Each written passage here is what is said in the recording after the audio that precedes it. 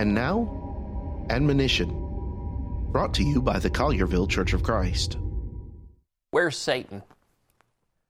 In the book of Job, God appoints a day where the sons of God come before Him and they appear before Him, and this is probably talking about angels, and with them comes Satan.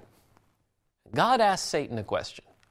Satan, what have you been doing? And Satan says, I've been going to and fro in the earth and going up and down in it. Something you can learn from that, by the way. Satan is not like God. Satan is not omnipresent. Satan is not everywhere. Satan is one place at a time. Sometimes, when we need to flee sin, sometimes we need to just get away from Satan. Think about that today. For more from the Collierville Church of Christ, visit colliervillecoc.org.